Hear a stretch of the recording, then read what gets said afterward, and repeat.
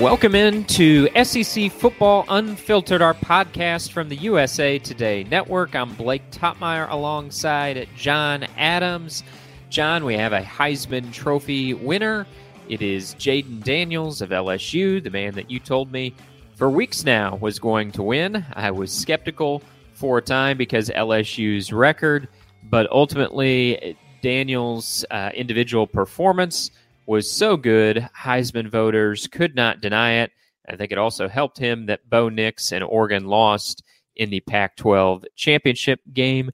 We will unpack the Heisman standings today. Along with that, we're going to tell you who's going to win the 2024 Heisman Trophy. So, John, have you borrowed the crystal ball that the College Football Playoff Selection Committee used to fill out their playoff field so we can take a look ahead to who's going to win the Heisman next year? No, I discarded their crystal ball and got me one of my own. I feel more comfortable with that. Yeah. Okay, so you can just pick those magic devices up anywhere? Yeah, it's got a little Florida State sticker on it, too. Oh, it does? Yeah, you must have got a different one than the playoff committee. Yeah. No, there are a lot of – one of the things I think when you look at Heisman now, you got to look at transfers. Best transfer going to the best place. Yeah, and we saw that in the Heisman voting this year, not only in who won the award in Jayden Daniels, but also in fellow finalist Michael Penix and Bo Nix. I mean, it was a transfer party in New York, and I don't really knock that. How comfortable do you feel, John, when it comes time to voting for guys on your ballot that are transfers? I assume no hesitation on your end either? No, it was mine was Jayden Daniels, Bo Nix, and Michael Penix, 1, 2, 3, all transfer quarterbacks. And I think that's the era in which we live, and just adjust to it. We see quarterbacks making moves, making smart moves. You want your quarterback to be able to make good decisions. And those are three examples of quarterbacks who made really good decisions that impacted their careers. Who knows how things would have turned out for Jayden Daniels if he'd have stayed at Arizona State? But I don't think he would have won the Heisman. Yeah, I had Daniels atop my ballot as well. I went into conference championship weekend with Daniels as my number one, but I was kind of reserving judgment until I saw how Bo Nix in particular played on conference championship weekend. I thought he was fine, but not enough to make me move off that position. So I went Daniels 1, as you did. I had Bo Nix 2, and when it comes to Heisman voting, I sort of have a stance of you do what you want with your ballot. I traditionally don't complain a lot about how a particular Heisman voter votes, and I'll do what I want with my ballot. And historically over the years, I use that third spot on my ballot to vote for the best player whom I liked watching the most throughout that season. A couple years ago, I went with Matt Corral from Ole Miss. Last year, I went with Max Duggins from TCU on the 3 line. And this year, I went with whom I thought was the best running back in the nation. Enjoyed watching him play, watching him run all season long. I went with Missouri's Cody Schrader on the number 3 line. He finished 8th in the voting, was not a Heisman finalist. So we both had Daniels at number 1. We both had Nix on our ballot. You went with Penix with your other spot. I went with Schrader. I don't have an argument with Penix. I thought if I would have went with a third quarterback on my ballot and done the all quarterback ballot as you did, I also would have went with Penix in my third spot. Yeah, and I don't have any problem with Schrader, and I really did like watching him play this year. I saw a lot of Missouri games. He's the epitome of what you want in a running back. He makes tough yards, and his speed is underrated. I saw him pull away from secondaries this season on some long runs and turning the corner. A lot of times I thought, well, he won't quite make it around the edge, and he did, and turned what looked like a 6-7 yard gain into maybe a 36-yard gain. I really like him. He's also a really good receiver coming out of the backfield. Does he have another? He's done eligibility wise, isn't he? He's done. Yes, I believe Yeah, this was it for him. Missouri could use him again. I don't know what that. I didn't see much depth there at running back, and that's another attribute he had was durability. I mean, let's face it, they would put Nathan Pete in there some to spell him, but the running game was mostly Cody Schrader. They better search hard in that transfer portal and see if they can find someone from Truman State again. Yeah, no doubt. They didn't go to Truman, but they actually did just add a commitment.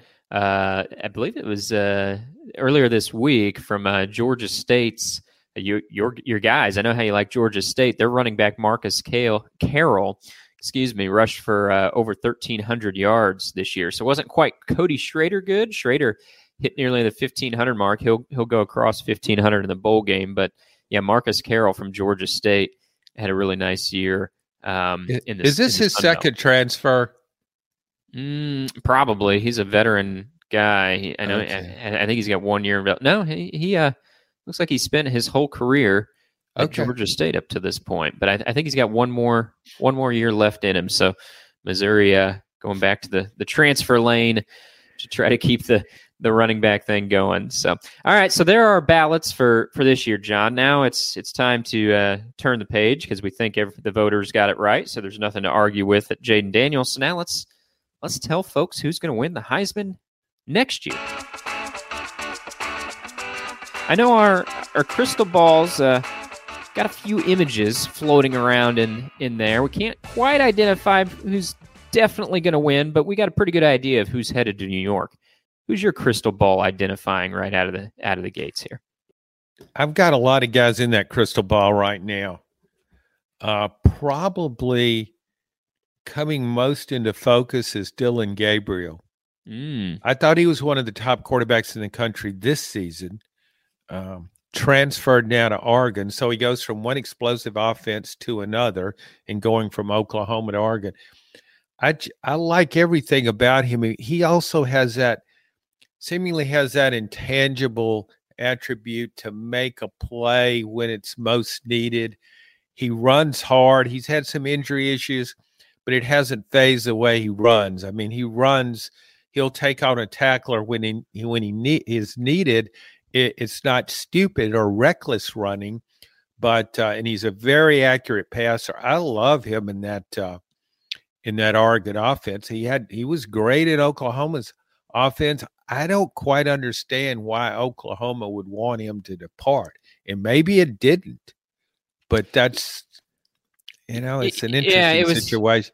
It was hard to interpret Brent Venables' comments there. Of course, Gabriel was in the portal at that point. You're trying to say whatever the best thing is to make it look for your heir apparent, Jaxson Arnold, at that point. But yeah, it didn't sound like Venables was all that sad to see Gabriel go. It's such a fine line to walk, because if Gabriel decides, as he did, he wants to come back for one more season, and then you got this 5-star behind him in Jaxson Arnold, who you can get a couple years out of. It's like, man, you'd probably love to have Gabriel for one more, but then who's your quarterback in 2025? Like, I think Oklahoma's hope is they have Jaxson Arnold as their star quarterback for 2 years. So if you keep Gabriel for one more, you might risk losing Arnold, and then you don't have your solution in 2025. Now, I know, John, you like to live in the moment, so I suspect you would not be worrying so much about 2025 if you could get another year out of Dillon Gabriel. But I do see how this is a tough balancing act. When you have a 5-star sitting, waiting in the wings, who's your quarterback of the future, who you don't want to lose. Blake, I think that's old school thinking. I don't, like you said, I think right now when you're selecting a quarterback, who's the best guy right now? That's what you go with. You worry about 2025 after the 24 season. But like I said about what is there not to like about Dillon Gabriel? Anybody that watched him in that Texas game, I mean, that was pretty stellar what he did in that game. And he pulled that game out at the end with a clutch throw in the end zone. I just really like him. I think that's – and I don't know, maybe surely Oklahoma could pay him enough. and I bet he got $2 million to go to Oregon. I would just go, when you look at all the portals in the all the quarterbacks in the transfer portal, I mean, that's not going to change next year. You're going to have a pick of a lot of high quality quarterbacks. We just saw where Riley Leonard of Duke committed to Notre Dame. Notre Dame this past season had Sam Hartman from Wake Forest. That's the way to play the game now. And those guys don't seem to have any trouble adjusting to a new system. So that's the way I would go. But who knows? Maybe things will work out fine with Oklahoma, but I'd be betting on Oregon right now. Yeah, and I wonder from Gabriel's perspective, John, if when Jeff Lebby left there, an offensive coordinator who he had been with at UCF and then he'd been with at Oklahoma, Lebby left to become the head coach at Mississippi State, of course. I wonder if Gabriel thought, okay, it's time to move on because the guy I've been with and had so much success with is out of here. And if I wonder if he would be back, I guess I'm saying if Lebby had not left. I like starting the conversation with Gabriel for a couple reasons. One, as you mentioned, he's a dual threat guy. Those dual threat quarterbacks tend to have I think a little bit of an extra advantage when it comes to winning the Heisman. Doesn't mean you have to be a dual threat guy. If you have like a season like Joe Burrow did back in 2019 or Bryce Young a couple years ago, you can win the Heisman without running for a bunch of yards, but it does help you, I think, to have that running ability. Gabriel has it. He had over 4,000 yards of total offense this year. And another reason is I think it's hard to win the Heisman when you were a relative unknown coming into the season. Even if you have a great year in a particular year, it helps so much if going into the season, you're considered a guy to watch. And I think with Gabriel, yes, he didn't finish in the top 10 of Heisman voting this year, but he will come into next year on the shortest of short lists to win this award because of what he did at Texas. If there had been against Texas, if there had been a midseason Heisman, I think Gabriel would have been at least a finalist for New York, right? Like if we would have stopped the voting after 7-8 weeks of the season, he would have been a finalist. And I do think that helps, the fact that he got some buzz in the year heading into what we're talking about, him winning the award. It's so hard to come out of nowhere and win this thing. Yeah, you're right. He played great in a very high-profile game. I watched that game, and my thought after it was Dylan Gabriel is going to win the Heisman.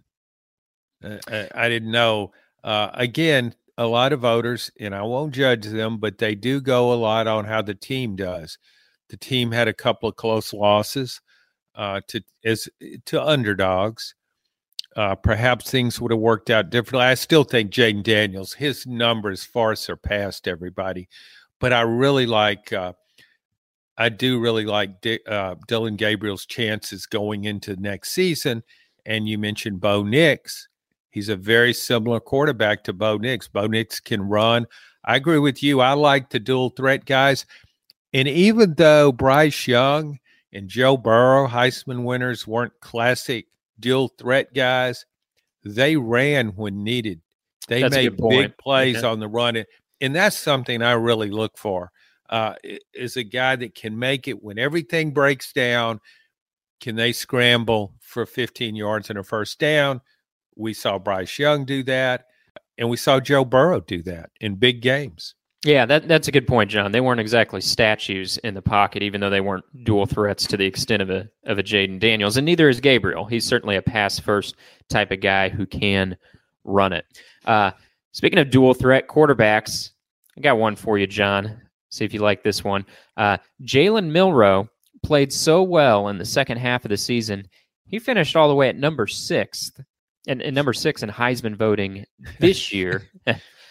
I think he's going to be, at the very least, a finalist next year. I think he could win this award, become the second Alabama quarterback to win it behind Bryce Young.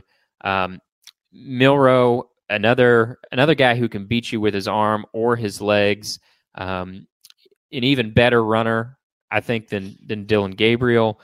Throws a great deep ball. And I think he progressed this season as sort of a down-to-down passer. There was a point in this year around week 4, week 5, where Alabama's offense was basically chuck it deep with Milroe, which, again, he's good at, or B, let him run. Well, the Alabama offense is still largely that, but in between, the end of September and now, he's progressed some as an every down passer. I mean, I think about that 4th down completion he made in the SEC championship. Was it a completion? Was it an incompletion? A little controversial there, but it was a great throw. He's got a strong arm, and I think he only gets better next season. He'll presumably be in another year with Tommy Rees in that system. So I think he's got to be among the preseason favorites for the award next year.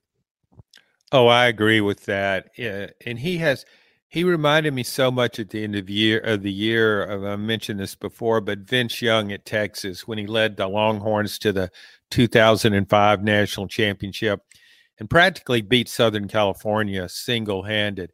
And so they have something in common, those two. Vince Young brought an end to the USC dynasty, going for 3 national titles in a row. Pulled it out for Texas in the last minute, and then we saw Jalen Milroe take down Georgia with its 29-game winning streak. So both guys have epic wins in their, repertoire. He made the Georgia game going into next season. I mean, that's going to loom large. I mean, that's one of those memorable games. So you're looking for some Heisman impetus. He has it going into next season, as you said. And the play that stood out for me was when he made that little shovel pass in the middle of the field. A crucial play. That ability to ad-lib, improvise in clutch moments. So, yeah, I really like his chances. I think Alabama could upgrade its receiving core still and maybe upgrade its running back core too. But think about it, how far he has come. In the 3rd game, he was Alabama's number 3 quarterback against South Florida. Didn't even play. And then at the end of the year, as you pointed out, he's number 6 in the Heisman vote. And I also look at Alabama's schedule, John. He's going to have so many opportunities for quote-unquote Heisman moments, those big plays and big games that attract the attention of voters. Alabama in week 3 is at Wisconsin. Then in week 5, they're hosting Georgia. They go to LSU. They go to Oklahoma. I mean, it's a bear of a schedule for Alabama this coming season. They usually play a pretty tough, one of the tougher schedules of the nation. Well, I think it's only getting tougher next year. I mean, just those 4 games I mentioned, the Big Ten clash with Wisconsin, and then Georgia, LSU on the road, Oklahoma on the road. Of course, the Iron Bowl always has a lot of eyeballs on it. I just think he's going to have a lot of chances for the quote-unquote Heisman moments. Yeah, I agree. And that's so important because even if you don't play a schedule, if you're in the college football's biggest regular season game, one of its biggest regular season games, that's your chance to win a Heisman. As Tennessee fans can recall from 1997, Charles Woodson of Michigan, the cornerback, a big game against Ohio State and beat out Peyton Manning for the trophy. Yeah, no controversy about that in Knoxville. None at all. Right? No. All right, who's next on your list, John? You got another quarterback, or we dipping down to some non-quarterbacks? Well, I still got several guys I like a lot, but I'll throw a kind of a long shot in there because I don't know how this is going to pan out. But Cam Ward of Washington State, if he lands at Ohio State, I've seen the numbers he's put up there at Washington State. You get him in a high-profile program, talent all around him, he could make a really strong run. I know he doesn't have a lot. He doesn't have that much publicity going into the season, but if you watch the Pac-12 like I do, he's he's been a really productive quarterback in a league full of productive quarterbacks. So, and he's a dual threat guy. He can run when needed. He's a pass first guy, but it is a kind of a outside pick. I would think about him. Yeah, that's a good long shot one. As we record this, he has not landed at a program. Some of the other names being reported as possible destinations: Florida State, Miami.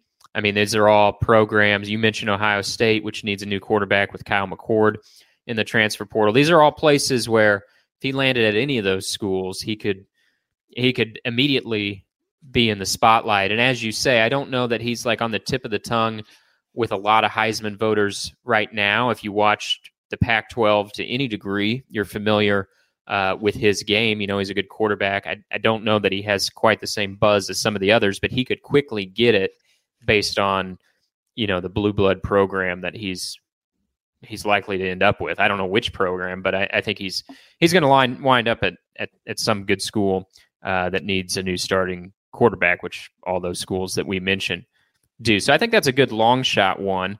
Another one that I feel like is, I guess, kind of mainstream, John. Carson Beck, despite the fact that I was tapping the drum for him at different points this season, it seemed like no one was listening to my tapping.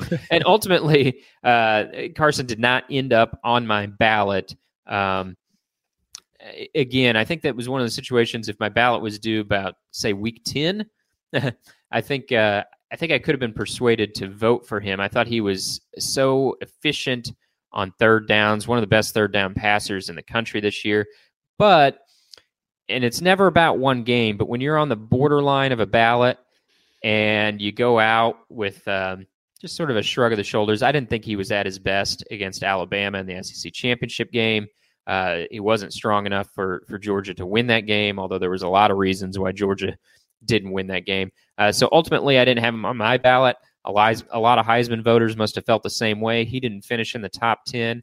However, coming back next year, assuming he does, which it seems like it's pointing in that direction, I think he would be a guy with a lot of attention on him, a second-year starter at Georgia, in the way that Stetson Bennett got more Heisman buzz as a second-year player, and Bennett's production improved in his second season, winning the national championship with Georgia too.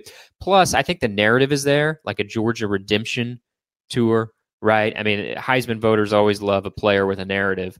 Georgia's got the narrative. Their quarterback certainly would have that narrative. So Carson Beck would be on my short list as well. Yeah, I thought the thing about Carson Beck, he was extremely efficient. I thought he was hurt in that SEC game by a supporting cast, in that Brock Bowers, best tight end in the country, one of the best players in the country, was not at 100%. He just wasn't at full speed after undergoing ankle surgery. You could see that. If you watched Georgia play all season, watched him play for 3 years now, that wasn't Brock Bowers at his very best. And also, Ladd McConkey was not at his best. He's been battling injuries, been in and out of the lineup. Those are Georgia's two playmakers in the receiving core, and I thought without them, that really limits what Carson Beck does best. He can get the ball to his playmakers. He's very adept at that, and he can thread the needle on passes, and that's so important in throwing the ball to Bowers. If you get the ball anywhere close to him, he'll probably catch it. And so I thought that hurt him in that game. And it also hurt him, and this will hurt going into the next season, in that when you talk about the SEC championship game, you don't talk about Carson Beck. Your quarterback of conversation, as we mentioned earlier, is going to be Jalen Milroe, so that would hurt him. Yeah, I agree with that, and I think I like a couple of the names we mentioned out off the jump, Jalen Milroe and Dylan Gabriel. I probably like their chances even more than Beck, but if I had to sort of take a safe bet to make it to the finalist stage next year, I feel pretty strong that Beck could be among the top 4. I don't know if he wins it, but I think he's going to appear on a lot of ballots next season. All right, we got 4 names out there. John, how about another one? Okay, I'll stay out west and go with a guy who's not another non-high profile guy in Arizona. I watched Arizona play quite a bit, more so than Washington State. And I thought it was, at times I thought, man, this is definitely a top 10 team. It struggled early in the year, but Noah Fafita, I may be mispronouncing that name. I think you nailed it. Okay, well, you're the expert on pronunciation, so I will yield to you on those. But I mean, he was so accurate, and that offense was really humming all year long. So he's going to put up really big numbers, and there's it's hard for more than one guy, I think, in the conference to emerge sometimes. So some of those departures might help him, but he'll also have to compete with Dylan Gabriel of Oregon. So that may work against him. And I haven't seen his name in the transfer portal, which is great news for Arizona. Well, Arizona will be Big 12 next year, and Oregon will be Big 10. So how do you think that affects things, the new conferences these guys are going to wind up in? Yeah, I forgot about that with Arizona switching over. I think he will excel in that league too. I don't see defenses in either conference being so great. So I think he could do well. It's kind of a wide open game in the Big 12, just as it was in the Pac-12. I think the defenses have gotten better in those conferences, but still I think of them as offensive leagues. So I don't know I haven't looked at Arizona's schedule for next year, but he played well against some good teams. So I think he'll be okay in that regard.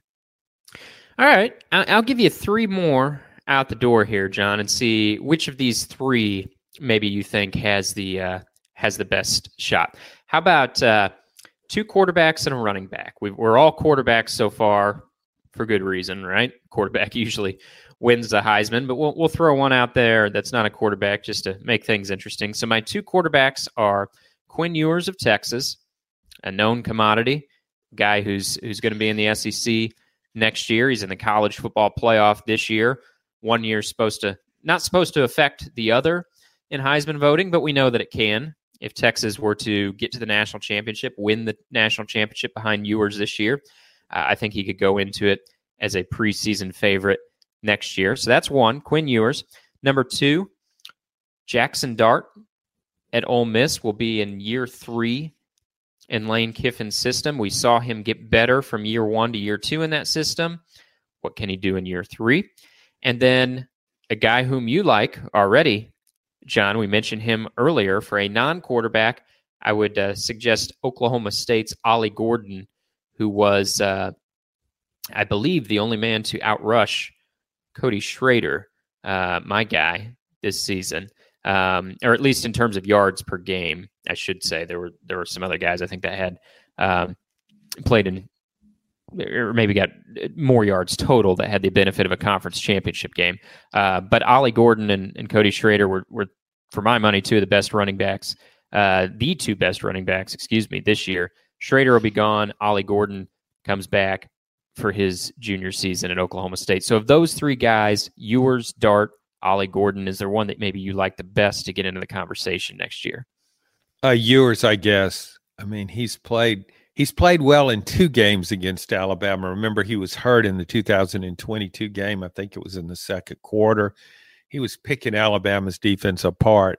I really like the way he looked down the stretch. So he's got a lot going for him already. Everybody knows who he is, and his reputation could only be enhanced by doing well in the playoff. As a running back and a non-quarterback, I do like Ollie Gordon. I voted him first and Cody Schrader second for the Doak Walker Award. Thought he was a little bit more of a big, maybe a long ball threat. But both running backs are really good, and so I really like Gordon going into next season. But I don't think let's be realistic, Blake. I mean, a running back is a long shot. He's going to have to he would have to have the equivalent of the stat season that Jaden Daniels had at a quarterback. And remember, Jaden Daniels almost looked at as sort of a pseudo running back, and he rushed for over 1,000 yards, I think. So you have Jaden Daniels.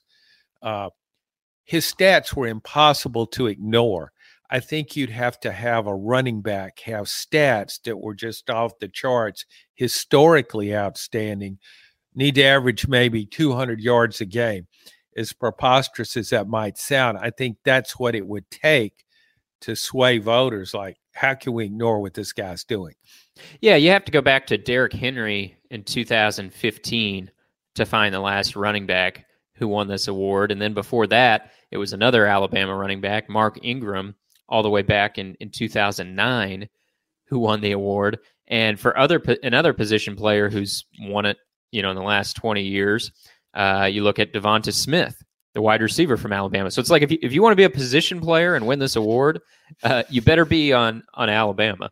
That's where you start, or your name better be Reggie Bush, who won it in 2005, who was just one of the more special players I think either of us have ever seen, and you've seen a lot of them. So yeah, it's so hard for a running back in this era to win it, and if we're just looking at history here, it's really those position players from Alabama that have the numbers and the attention to win this award. I think it's Ollie Gordon and Jaxson Dart are probably the two biggest long shots that we have on our list, I would say. If Jaxson Dart could improve as much from 23 to 24 as he did from 22 to 23, I would like his chances a lot better because his numbers are so much better, cut way down on his interceptions. We've talked about him before off the air.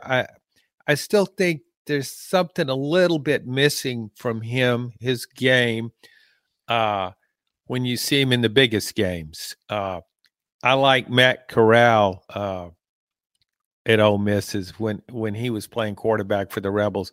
I loved him as a quarterback.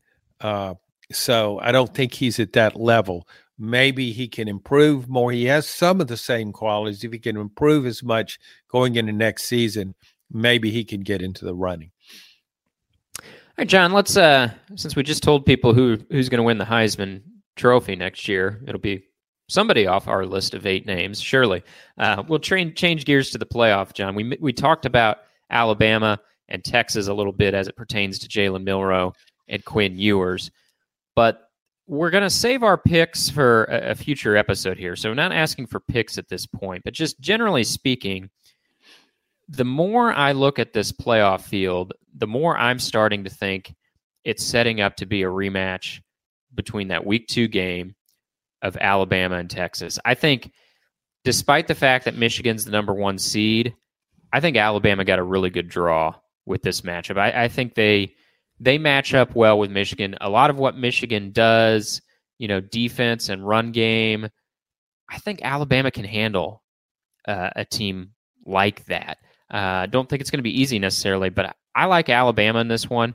And also with Texas, like I think they match up really well with Washington. Texas is so good at the line of scrimmage. They got the playmakers on the perimeter. I kind of like both those teams. I'm leaning toward an Alabama-Texas rematch in the national championship game. What's your thoughts about the field as you look at these 4? Well, first off, with the Alabama-Michigan matchup, when you look at that game, go back to last year and the year before last when Georgia won the national championship. In each case, its strengths were similar to these teams' strengths in that it could you think of it as a power running game like Michigan has, tough defense like Michigan has. However, it only won national championships because of Stetson Bennett at quarterback. He made plays. When plays broke down and when you needed a clutch play, be it pass or run, he delivered. I don't know if J.J. McCarthy can do that, but we've seen Jalen Milroe do it for Alabama, and I think that's what this comes down to. I think Michigan has a better offensive line and better running backs, but and the defenses are pretty comparable. So then it comes back to that quarterback play. J.J. McCarthy, I thought, played better earlier in the year, but the schedule for Michigan was easier earlier in the year. So he does have that. He has the potential. He can run the ball. I think he will really need to run the ball against Alabama, more so than he has all season. I think that will be crucial in that game. I know what Jalen Milroe can do. Michigan can stop everything Alabama throws at it conventionally, but what will it do when Jalen Milroe starts scrambling? That, to me, could determine the game. And that's why I give Alabama an edge. Yeah, and we've seen a couple teams recently have some running success against Alabama, but they were teams that had quarterbacks that could really get involved in the run game. So I think J.J. McCarthy is going to have to be able to do it with his legs as well. We saw LSU, of course, with Jaden Daniels, put up a lot of rushing yards against Alabama. Auburn did it too, and despite Auburn's deficiencies as an offense throughout this season, Peyton Thorne, their quarterback, can run it, and he got involved in that run game and the Iron Bowl. But overall, yeah, I don't know if Michigan has the offensive punch to take down Alabama. I almost treat Alabama as the favorite in this. We talked last week about whether they should or shouldn't be in this, but I don't think about that conversation when I think who's going to win these games, right? It's not a meritocracy when two teams step on the field as far as who's going to win. And so now that we can kind of put the controversy behind us. We can. I don't know that Florida State can.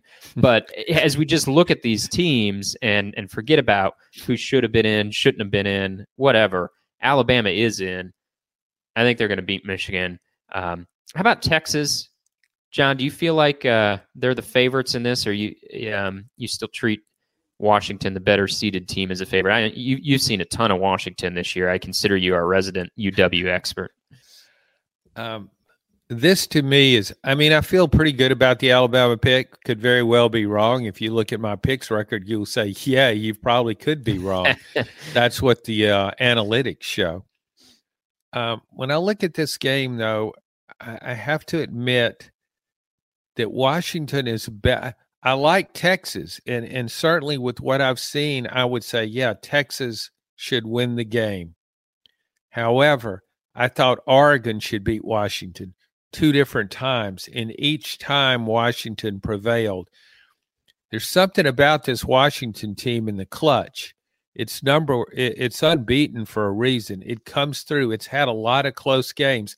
I think Washington, as much as any team in the country, is comfortable in a close game in the final minutes, and I think that really matters in these playoffs. So I would probably pick Texas just because it looks better to me. But like I said, I thought Oregon looked better too, and I was wrong.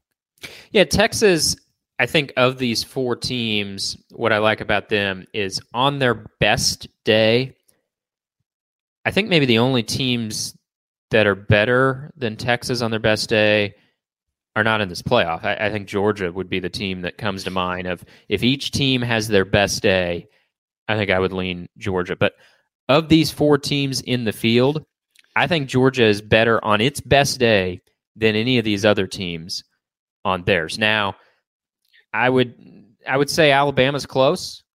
Alabama's not always Alabama almost lost the Iron Bowl, right? But we've seen a couple times this year how good Alabama is on its best day. Against LSU, that was pretty close to its best. Even better, though, against Georgia. I think when those 2 teams are at their best, I like them the most in this field. Maybe that's why I think they're getting to the national championship. Is just I think they have a higher level of performance maybe than Michigan or Washington. But to your point, every time you count this Washington team out, they get it done. They're comfortable in those close games. I think that's important in a playoff situation. Oh, I agree. And Michael Penix, its quarterback, is good in those situations. He's better than good, actually. Also, what I like about Washington, Dylan Johnson, a Mississippi State transfer, gives them a running threat between the tackles. it's not throw at all cost. It can slow down a pass rush because you have to respect Washington's running game. So I don't see good receivers, and its receivers against Texas's secondary could be a plus for Washington. So I look for this to be a 41-38, 38-34 type game. And the other game will be just the opposite. So we'll get a nice balance in these games. I think you score 27, Michigan, Alabama, you get 27. I think you got it. 27 better not slow down when it's Washington versus Texas. All the jokes about Texas, John, that have been able to be made for a decade plus, they're over now, right? You better have got your last jokes in on Texas. Steve Sarkisian has done he's done a great job there. He he kind of rebounded his career as Alabama's offensive coordinator, and he's played that forward and has remade himself into a high quality coach again at Texas, and has put them back on the map regardless of what happens in the playoff. And we know they'll be in the SEC next year. I think they're going to be ready on day one, John. I think SEC fans like to believe that their conference has something special up their sleeve, that you step into this league and all of a sudden you're like, whoa, it's a different game we're playing over here. I don't totally buy that. I do think there's some unique challenges in the SEC. You don't get weeks off so much in this conference, particularly not the way it's going next year, how tough it'll be. I do think it's a great line of scrimmage league, but we've seen teams in the past come in and have success off the jump, right? I mean, Missouri won the division in 2 out of their first 3 years in the conference. Texas A&M's best performances ever in the conference were the first few years with Johnny Manziel, and I don't think it's going to be much of an adjustment at all at Texas. I think they're going to kind of be party wreckers from day one in the SEC. How much trouble do you see them causing in this conference next year? And I don't think Greg Sankey's ever going to regret voting Texas. Well, I guess he didn't get a vote, but orchestrating Texas and Oklahoma into the conference. But do you think there's going to be some schools around the league that quickly have buyer's remorse and think, why on earth did we ever agree to let Texas and Oklahoma into this league? Well, I think the timing is great at the top because we're going to a 12-team playoff.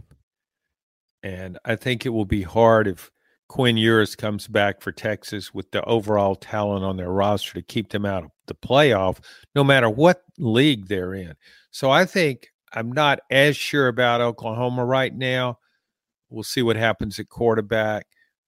But I still like those two teams coming in right away. Nobody's saying, well, they're in the SEC now. Forget about them for the playoff. No, not at all. They'll be immediate playoff contenders. I would put, just looking ahead to 24, I would have Texas and Oklahoma competing with Georgia, Alabama, maybe LSU as the top teams in this league. I think where they could really have an impact is in the midsection to lower level of the SEC. Teams that have been accustomed to qualifying for a bowl, every now and then getting that rare 10-win season, those are the teams I think could be impacted the most because also you're doing away with divisions. And not meaning to pick on Kentucky, but I'll pick on Kentucky. Sure, always welcome. Kentucky, let's face it, has really benefited from being in the SEC East. Tennessee's been down for a while, has come back now under Josh Heupel. Florida's down. So you're kind of dealing with Georgia there. Missouri came up this year, granted. But there's been some room for mobility in the SEC, upward mobility. I think that will be very hard now. I think a team like Kentucky, it's going to be playing some of these West teams. Its schedule is going to be tougher next season. I've looked at that with some West teams in there. And you throw in an Oklahoma or Texas. You look at South Carolina, which now its coach, Shane Beamer, could be coaching for his job next season after a bad year this year. Look at Arkansas. Move over to the West. Arkansas, Sam Pittman coaching for his job. It's going to be harder because of Oklahoma, Texas. Oklahoma and Texas just kind of knock everybody else. I'm talking about the midsection on down. Knock everybody else down a level. Yeah, and what struck me, John, as you were rattling off the names of teams is there's going to be a lot of good programs in this conference that are just fighting to have any hope for that last spot in the playoff. I mean, you think about it, yeah, it's 12-team playoff. That's great for programs like, Texas now that I think will be in with regularity. But, okay, so the way the rules are set up now for the playoff, we know they can change it at any moment, right? They've done that, but it looks like we're heading toward a situation where you get 5 auto bids and 7 at-larges. That's, again, all of this is sort of changing by the moment in college football with the realignment we've had. But let's take it at face value of 5 auto bids and 7 at-larges. So that already takes 4 bids off the board for the SEC. You're down to 8 spots that you can snag, right? And then you got to figure most years, I'm going to say the Big Ten, especially the expanded Big Ten, is going to get a minimum of 2 at-large bids for a minimum of 3 teams total in the Big Ten. They're auto bid plus 2 at-large. So that takes us down to 6 spots. And I'm not even sure you get 6 because I could see the Big Ten snagging a 4th. But let's just say you get 6 in the SEC. Well, you just rattled 5 teams there that I think is going to be in the playoff with regularity in Alabama, Georgia, Texas, Oklahoma, and LSU. Saying those teams are going to be in it every year, but I think a lot of years, you're going to have at least a combination of 4 out of those 5 in it. So that leaves maybe 1, maybe 2 spots for everybody else to be fighting for. So, it sounds easier when you think, 12-team playoff, so many spots up for grabs. Well, if you figure the SEC is going to get about 5, maybe 6 bids in a given year, which I think is pretty reasonable, well, 2/3, if not more, of those bids could be sucked up before the season even kicks off, if we're being realistic about it. Well, I think Tennessee under Josh Heupel certainly has a shot. When you take out those 5 teams we mentioned in an expanded league,